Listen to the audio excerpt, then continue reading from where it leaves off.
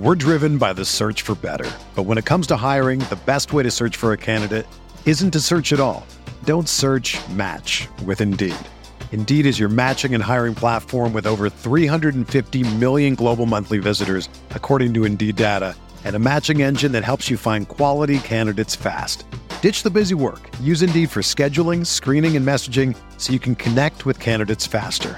Leveraging over 140 million qualifications and preferences every day, Indeed's matching engine is constantly learning from your preferences, so the more you use Indeed, the better it gets.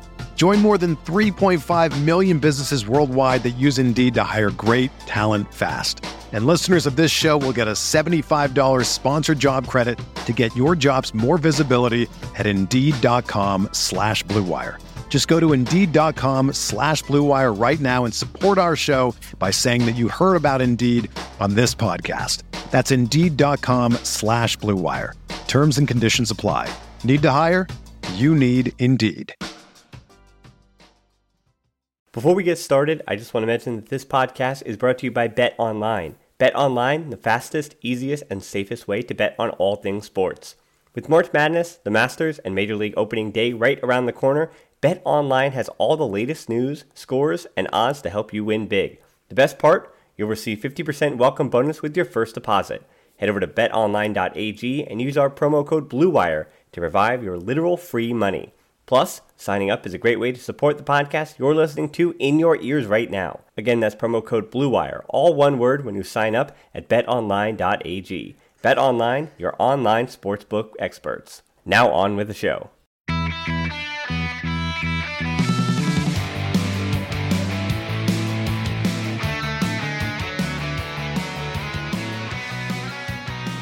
Welcome to the Barcelona Podcast, episode 181, brought to you by the Blue Wire Podcast Network. It's Unmissable Opinions, brought to you by the most influential voices in the FC Barcelona community. Hi, I'm Dan Hilton, he's Frances Tomas, and for a second time this week, Frances, you know, it was all the way back in 2017, we used to do 2 shows a week. It was exhausting, but with Napoli just to review and El Clásico now to preview, I felt like we had to talk to each other a little bit more than usual. Hola, culés. Yes, it is exhausting. I am falling asleep. Thank you and good night. Well, before you get to bed, Frances, we do have to talk about this 1-1 draw in Naples in the Champions League, and then a little bit of El Clásico preview, as I said, at the end. So we don't usually go on match reviews too much because obviously we want this show to wind up living a few more days. But I think to speak about what happened in Naples today or yesterday is important to understand what's going to happen the next time around, because obviously there's the simple stuff here that Busquets and Vidal will be missing through card accumulation. Well, Vidal got a red, Busquets with the yellow card accumulation.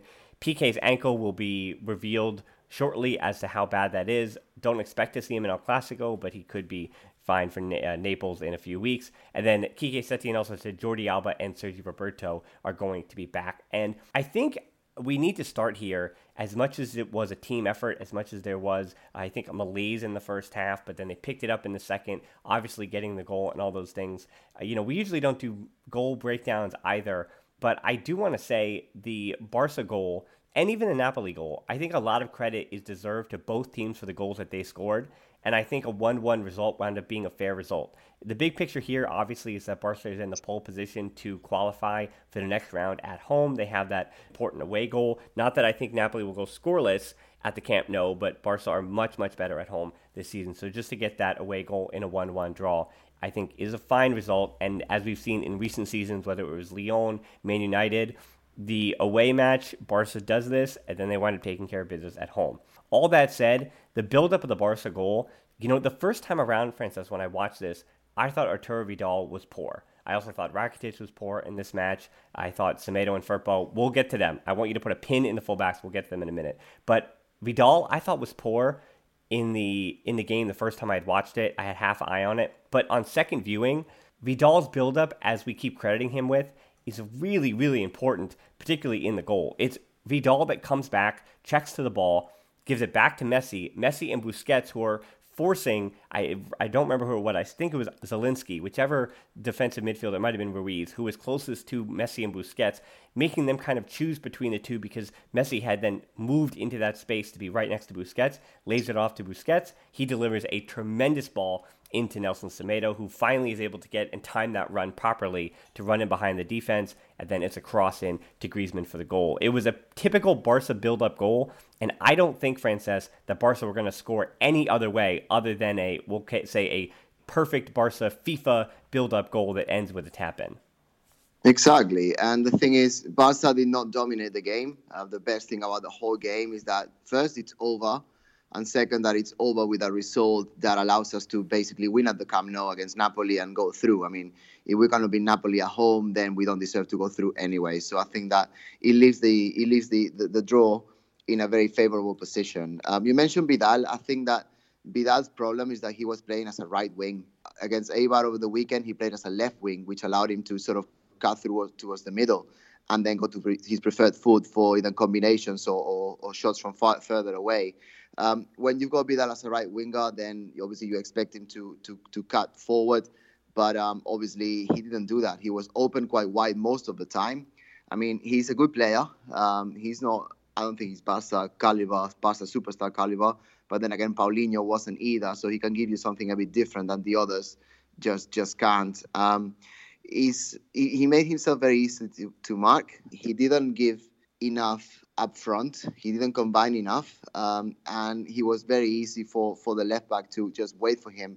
And he didn't have a terrible game, but his second place, his strength and charisma is always going to be helpful, but he just didn't unbalance often enough. Now, you also mentioned Griezmann. I think that is remarkable to see him appearing when the team needs him the most. He was far more active in the second half, I understand. And, the team needed a crucial goal, and he got it. It wasn't the greatest game from him. I think we're still awaiting his, 5-star performance from Griezmann at the larger stage. Maybe it comes in a Clásico, who knows?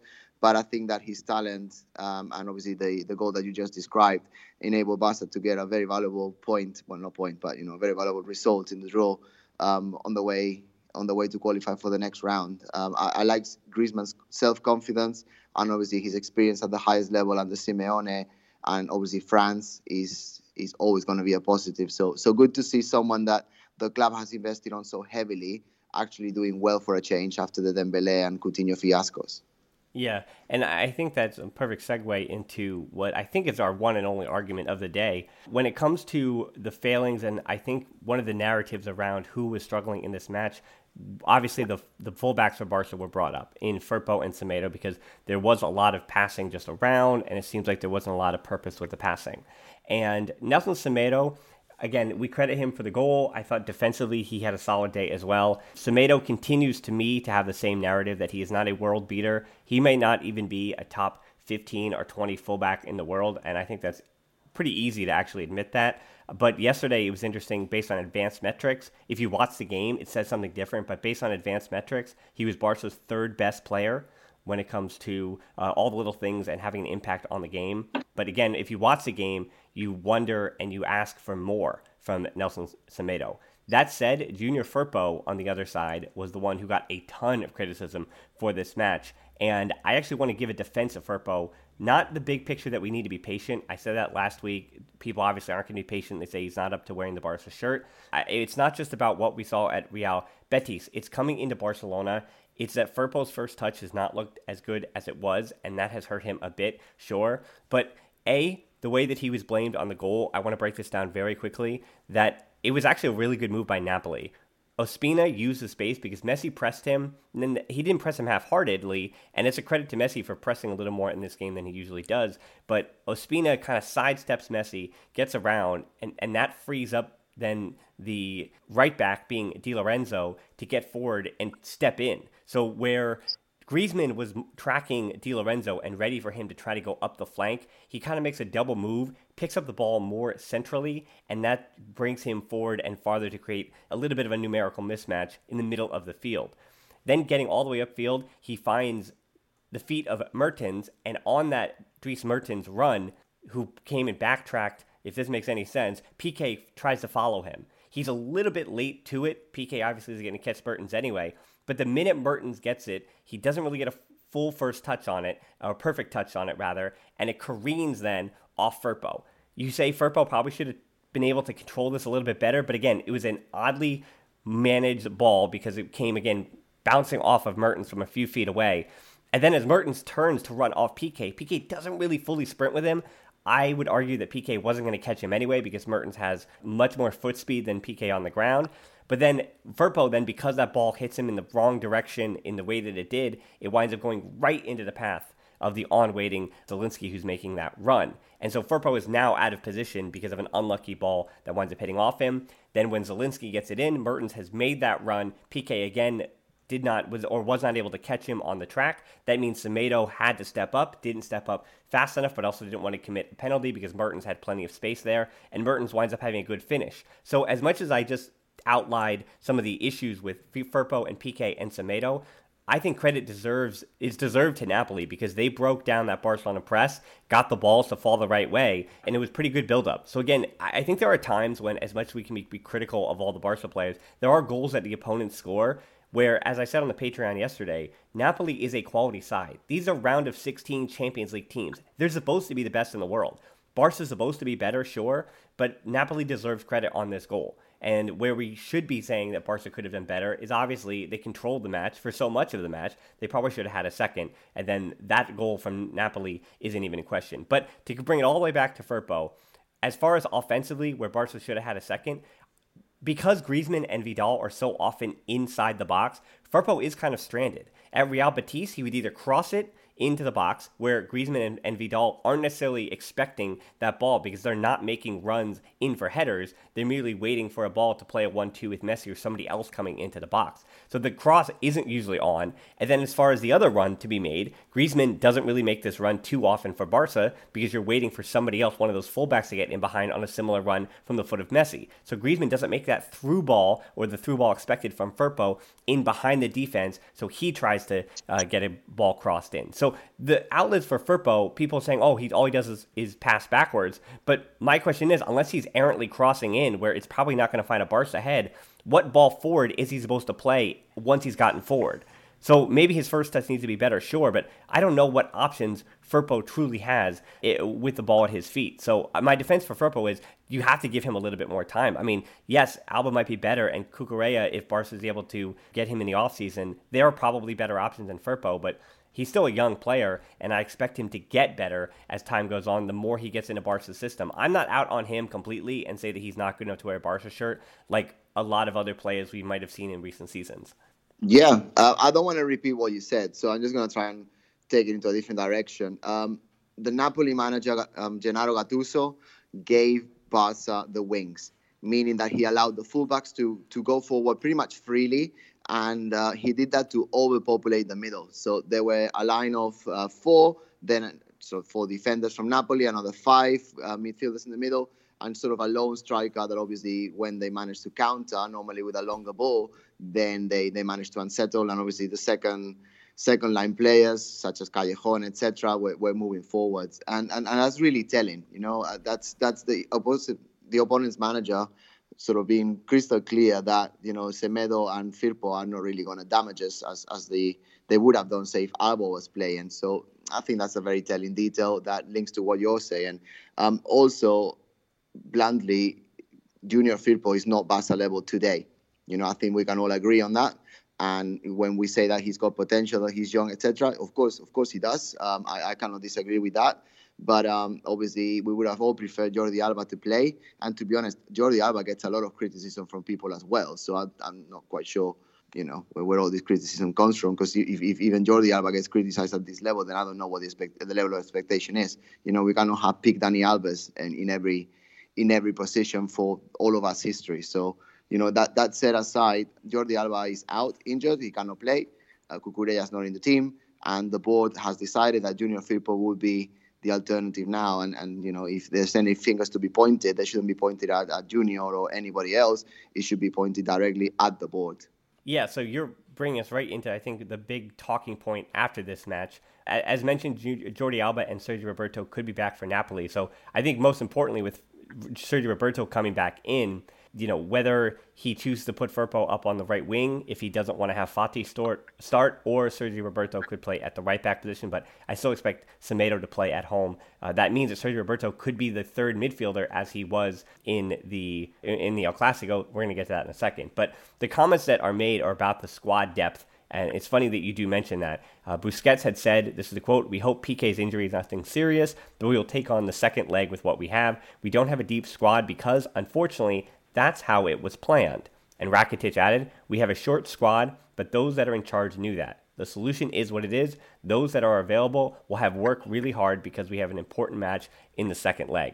Frances, it sounds to me like the players have talked about this, and this is the stance and the dialogue that they're going forward with, that they're, we'll say, tongue-in-cheek, basically telling Abidal, sporting directors, and obviously the board, who just makes the decisions based on the recommendations from Abidal and company, that the squad isn't good enough, and I think this is their opportunity, and they're taking the opportunity to let in little jabs here and there. Yep. Before I say anything else, I want to say that if the board had done their job, and they had reinforced the team as they should have been, Rakitic wouldn't be part of the squad. I agree with that.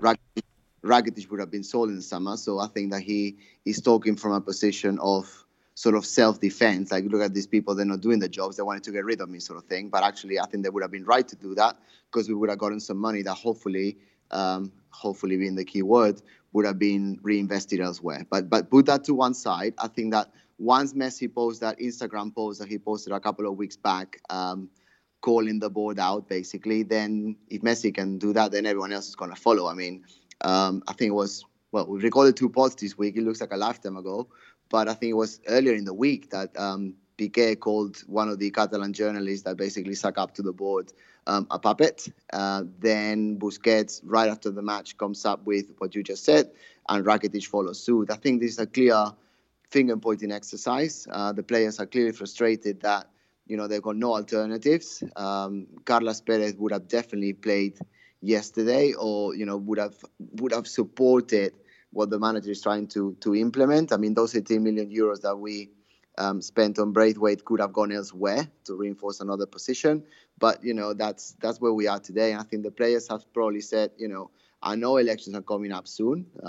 They're coming up not this summer, the summer after. But maybe with the comments, they're bringing everything forward. I mean, they do sense the feeling in the city, which is quite clear that the board has ruined what should have been a great season by not taking action. And the players are thinking, you know what? It's not on us, it's on you. But I think the responsibility needs to be distributed, not in equal parts, because obviously Bartomeu and Abidal, etc., they're the ones that have got the keys to make everything better, or in this case worse.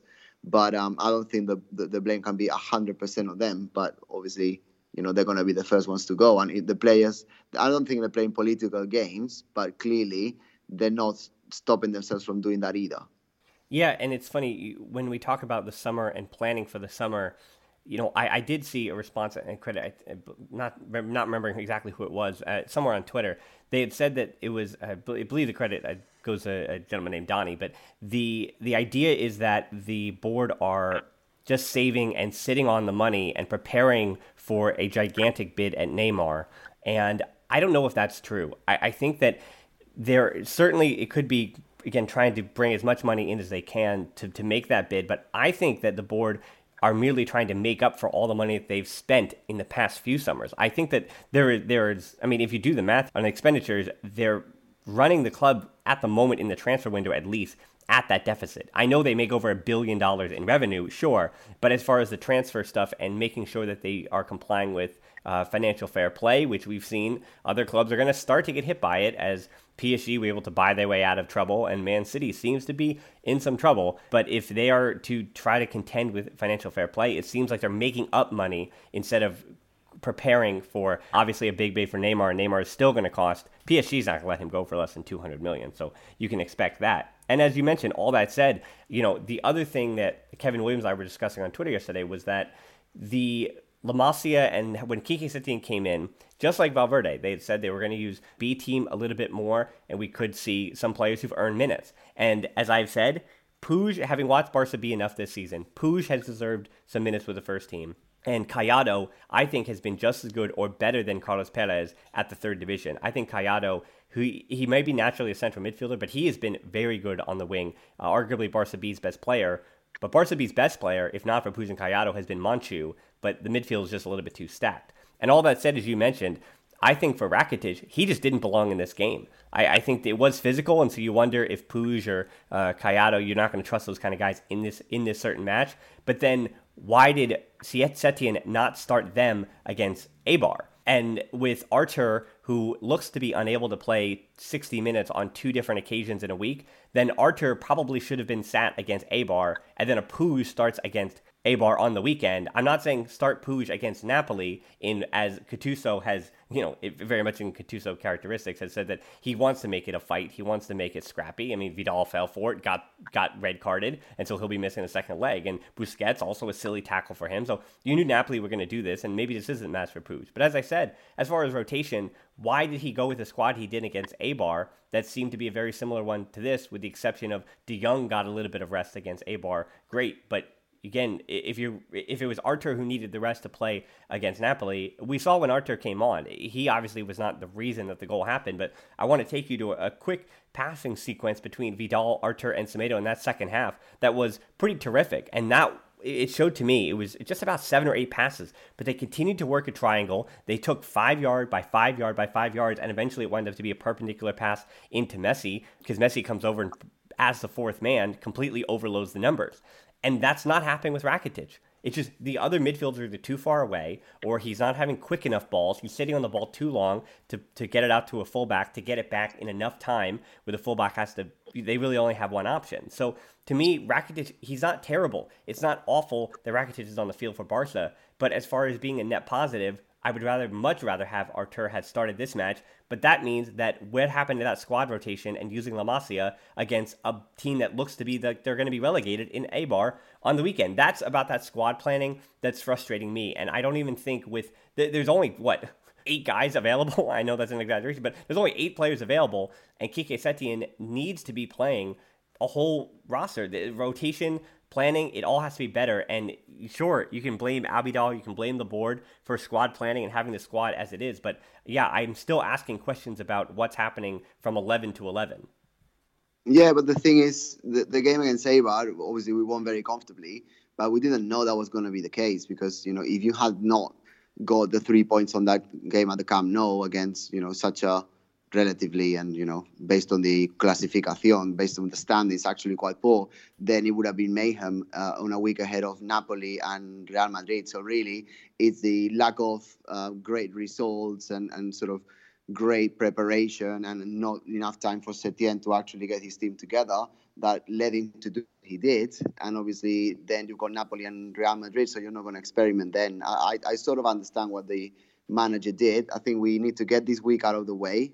We've only got one more game, but obviously it's the big one in La Liga. And actually this time actually does really matter because Madrid have been much more competitive this year than they have been in previous years. And also Barca have been worse than they have been in La Liga. So the Clásico coming up is absolutely essential and crucial for the domestic league title to be decided. Yeah, I mean, I agree with that point. I understand that. But I wonder that if the likes of a Puig, and it's not just about, I'm standing for Ricky Puig, but if it's not Eibar, and I understand the mentality of trying to go into a week winning, but if it's not Eibar, then I just don't know when do players ever break in and feature, particularly in the midfield, unless you're going 7-8 deep on your roster. I just don't know when Barca ever bring forward players. I mean, and Firpo getting his opportunity because Alba's injured. But anyway, let's talk about El Clásico here. Much has changed since the last two met. Valverde obviously was in charge the first time, 0-0 draw. He started Messi and Griezmann and Suarez up top.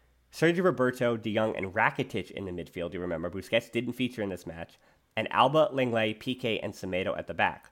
So yeah, there has been a bunch of differences. Obviously, Suarez is going to be gone up top. And then we could see, again, Roberto, De Jong, and Rakitic, but I expect Busquets to be in one of those positions. And then Zidane played a 4-3-1-2 with Cruz, Casemiro, and Fede Valverde setting up a wall behind Isco as a number 10 with Benzema and Bale up top. Since that time, however, more often than not, Zidane has been playing with a 4-3-3 with Isco on a wing when he does play. And to me, as much as all the names that I just mentioned, We were talking about fullbacks already. I think this matchup certainly is going to come down to fullbacks again, Frances. Firpo and Semedo against, I'm assuming, Ferland Mendy, who played the first meeting instead of Marcelo, and Danny Carvajal on the other side. But then we also have the added wrinkle of Martin Braithwaite. Will he be the hero in El Clásico? Because this time around they have no Hazard and no Rodrigo, who both featured in that last match as well. Well, sorry, Hazard did not feature in that match at all, and he won't be featuring in El Clásico until next season. And then Rodrigo got a red card or 2 yellows down in a Castilla match, and so that's why he's missing, but he came off the bench in the last one. Again, I've been worried about him, but I don't know, Frances. It seems like things are going to be a little different, but I'm expecting a little bit more of a stalemate again, and we are also doing this before Real Madrid play Man City in the Champions League, so you could have even more players injured or something else happen, or they could be limping into this match, or they could be flying high if they dominate Pep Guardiola and Man City. For sure, but I think we need to worry about our team first. I think that Setien is going to stick to pretty much the same team that he had in Italy against Napoli. Everything will depend on Piqué's health when it comes to the back line. So if he doesn't recover or he's not fully fit, I'm expecting our two French internationals, Lenglet and Umtiti, to be there. Up front, obviously, the problem, the doubt is going to be who takes the left wing. Could be Ansu Fati, could be Braithwaite, or could be Arturo Vidal again. I have an inkling he's going to be conservative and he's going to go for Arturo Vidal again, but not having on the right wing, but on the left wing as he did against Eibar. I think everything else remains untouched, possibly with Artur starting alongside De Jong and Busquets. But I think we've got a chance. I think that, especially in La Liga, we seem to be more confident. And, the games against Napoli wasn't amazing, but it wasn't lost like the last games in the knockout stages in the Champions League have been. The team wasn't embarrassing, like they have been before. And I know this is setting the bar quite low. I understand that. But what I'm trying to say is that it's a morale boost for the team to actually start losing away from home, come back, and then sort of control the game enough so you can take away a good result. So I think all of that will take forward. I'm not saying they're going to be full of confidence, but I don't think we should be scared of Real Madrid either. We don't have 27 fit players, as you've been explaining clearly, but I think we've got enough to beat Madrid or, not to lose against Madrid at all. Yeah, they were flying high about a month ago, but they are conceding a little bit at a larger clip of late. And the one player, when you write and prepare for El Clásico, the name that always comes up is Messi, and it should. The more you dig deep into Messi, and I have a YouTube video about El Clásico preview, and obviously I have to mention Messi so much because when we say that Messi dominates El Clásico, big players get up to those big moments. And of all the players we named so far, Marcelo's had some big moments in El Clásico. Piqué's had some big moments. We're waiting for other big moments. Again, will it be De Jong? When is he going to have his El Clásico moment? And Sergio Roberto, he I think is a huge loss for Barca because he does play really, really well. And he's a big game player against El Clásico, with the one exception being the red card a few years ago. But Messi has the most goals in this fixture with 18 in the league, 26 total.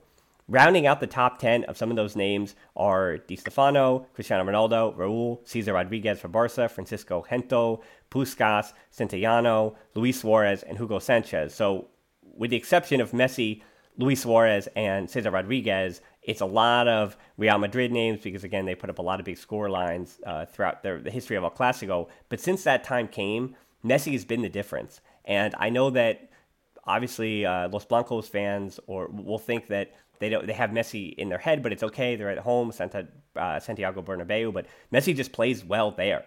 I mean, for what it's worth, Messi's also delivered the most assists in the tie as well with 14.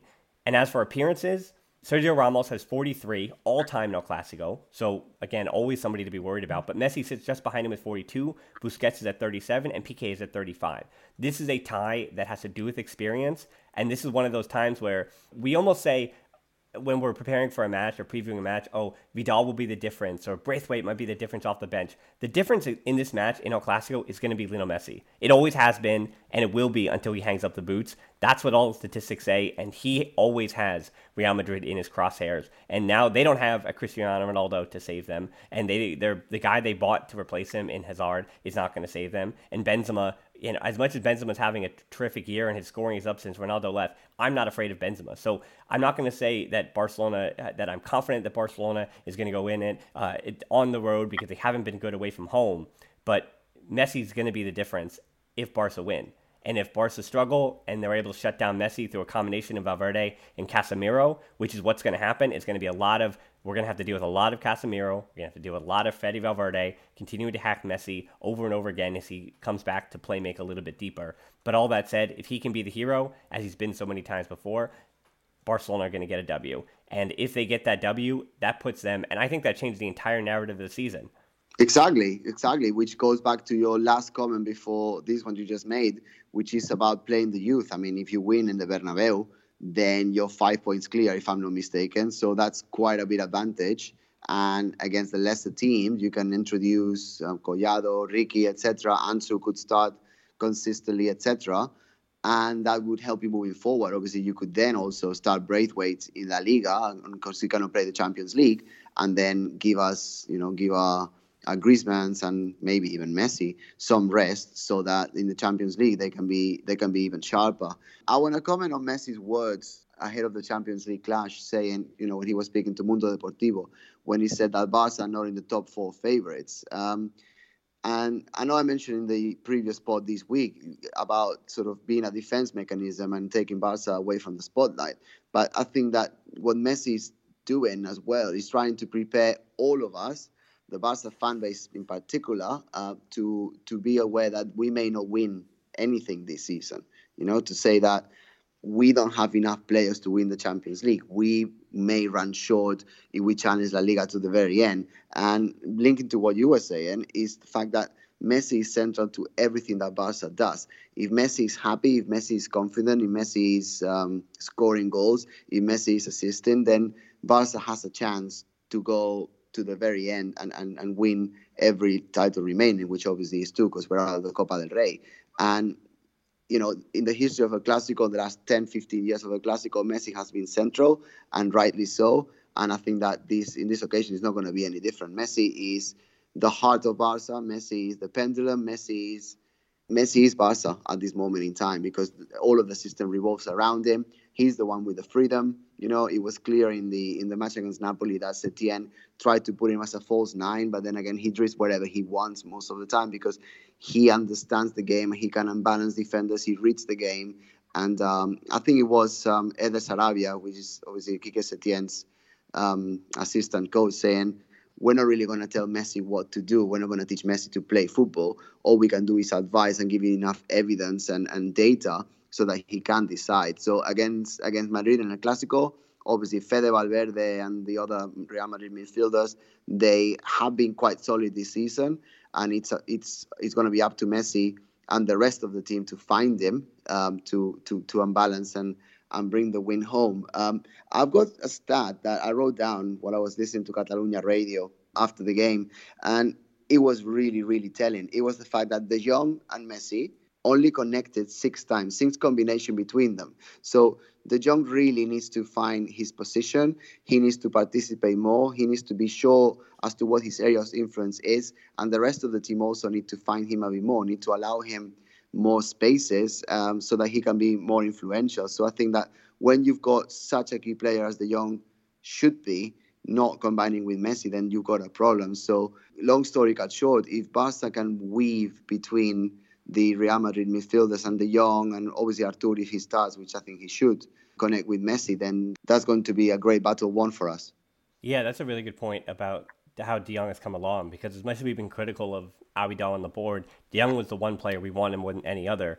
And once Koolai's got him, it has taken much longer for him to integrate as expected. And particularly, as you mentioned, it's very telling that a midfielder like that, we speak about the number of times that we'll say the midfielders that Messi has favored. And again, it's always going back to Xavi and Iniesta, and it will continue as long as Messi and Busquets are as long as that unit still is, remnants of that unit are still around. But yeah, the number of times that Iniesta and Xavi connected with Messi, to have a successor in De Jong only connect with him on 6 occasions. Yeah, certainly. I mean, I had a whole thing prepared, and then that stat you said almost flabbergasted me a bit, took the words out of my mouth. But to get back to, again, the big picture here about Messi, and this is where I will wrap up today's show, is that if Messi is the hero, and this is the argument that we keep hearing a lot, that you see some Kool-Aids, and we're not meriting whether or not somebody loves Barca or what they want, but we are hearing some arguments about losing El Clásico, or at least getting a result in El Clásico, but losing La Liga and losing Champions League, getting kicked out of those competitions, and that would mean that there would be an election. But the kind of argument to that is there might not be. The downside of all this is that Messi winds up being the savior, sure. And what say Barca wins the Champions League and La Liga this year? We'll be ecstatic in the same way that Luis Enrique back in 2015, and credit to Sid Lowe pointing this out on the Spanish Football Podcast, that it looked like Luis Enrique was a dead man walking, but then Barcelona wind up having, in what was considered a down season, where everyone was kind of gloom and doom, they win the treble, and it changes the entire narrative. Now Luis Enrique is considered as a terrific Barca coach. The board has all the confidence of the socios, and everything is fair and grand. And the same thing might happen this season if Messi winds up, again, being the hero, and Barca wind up winning a double in the Liga Champions League. And even if they win the Champions League and not La Liga, even if Real Madrid wind up winning La Liga, but if you win the Champions League this season, it patches over everything. So obviously, if they win the Champions League, there is no chance there's an election this year. And Quique Setién gets, I would assume, the stamp of approval, and he gets to really take time to go through with his project. But if Barca loses everything, again, there's no guarantee there's election anyway. There has to be a vote of confidence, and you have to have everybody vote for that. And that also, it's more helpful when that vote of confidence happens because the vote happens at the Camp Nou. So in person, if there are no matches going on, it's difficult to get a large enough number, a percentage, to come to the Camp Nou without matches going on to wind up getting a vote of no confidence for a summer election. So even if Barca wind up trophyless, it doesn't mean that there's going to be any structural change. And Messi winds up, again, but if Messi winds up being the hero, then things kind of stay the same. And I would say put a pin in the fact that you're upset with the board, or if you're one of those who can vote, then maybe put a pin in that, because those elections might not happen until next summer, regardless of how this ends. So I would say, for those who say, oh, we might see change or radical change if they are losing, I would say just do what you need to do. Not vote, but root for Barcelona and want Barcelona to win, and to understand that Messi is at foundation of why they're winning. And I would say give a little bit of Quique Setién credit when he's due credit. Yeah, I'm never going to understand culés who say they support Barca and want the team to lose. That, to me, doesn't make sense. I cannot even speak about it. I cannot comprehend it. And so I'm not really going to comment anymore. To me, that makes absolutely zero sense. As for, is the season going to turn around like 2015? I mean, it could do. I'm not going to end the podcast on a downer. But in 2015, we had the 2015 version of Suarez. We had Messi 4 years younger. We had Neymar. He was still sort of getting injured for his sister's birthday like he does every single year. But it was 2015 Neymar. He was firing in all cylinders, especially in Europe. You had Xavi and Iniesta. You had Busquets 4 years younger. You had Piqué 4 years younger. You had Jordi Alba 4 years younger. I mean, I'm not going to continue, but the current squad cannot even compare, especially with Suarez and Dembélé and Jordi Alba injured, to that of 2015.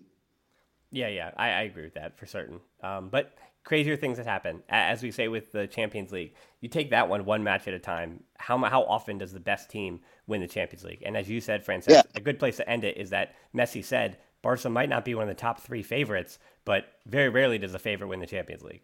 Yeah, and also we won a Champions League with Giuliano Belletti scoring in the final. So, things can happen. Yep, things can happen. Like the Barcelona podcast having 2 shows this week. So I think as we're kind of wrapping this one up, Frances, it's a good place to end it, but is there anything else we might have missed? I just want to say that if there's anyone who's still listening to this podcast today, which clearly you are because you wouldn't be about to hear what I'm going to say, please share this podcast with some culés that you love and you think that they would take some value out of listening to what we're saying. We're not saying we are perfect. We're not saying we are geniuses. We're not saying even that we are experts or anything like that.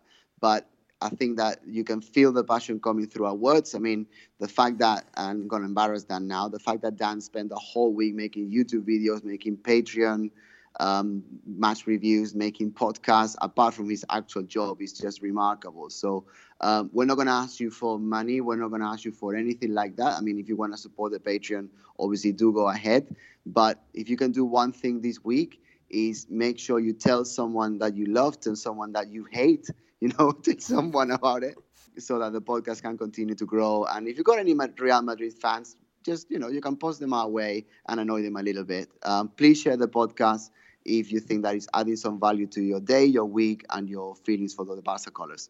Yeah, I agree with that, Frances. On Twitter, at the Barcelona Pod, at HiltonD13 for me, there is much more negativity than there is positivity there. And I know that those who don't respond or those who aren't really, they don't have an active part of the community, I see the numbers of who's listening to the pod. So I do thank all the people that are just listening, just downloading, just subscribing, and all those different things. Super helpful. On Instagram, at the Barcelona Pod. Closed Facebook group is tvpod.link/that group. Again, there are deeper dives, and there's a lot of discussions going on there. And a lot of the ideas the big ideas I get from this, and it sounds like I might be, if you're one of those in that group, it sounds like I might be taking some of your discussion points, but I do kind of look over all those and try to see what some of the narratives and conversations are, and that's what I use to figure out exactly what we're going to talk about, including the questions that we get. So on YouTube, the Barcelona Podcast, what you can do for me there, for the Barcelona Podcast YouTube channel, even if it's an old video, give it a like, subscribe to the channel. All of that is really helpful to try to hit those goals, as well as that's where we have the pod as well. So if you normally listen on one of your podcast players and you want to hear it on YouTube, you can listen to it there as well. So check us out, hit that subscription button, and as always, we're also, again, on Patreon for the quick take match reviews. So thanks so much for listening, as always, to the Barcelona Podcast. Until next time, let's beat Real Madrid and Forza Barca. Forza!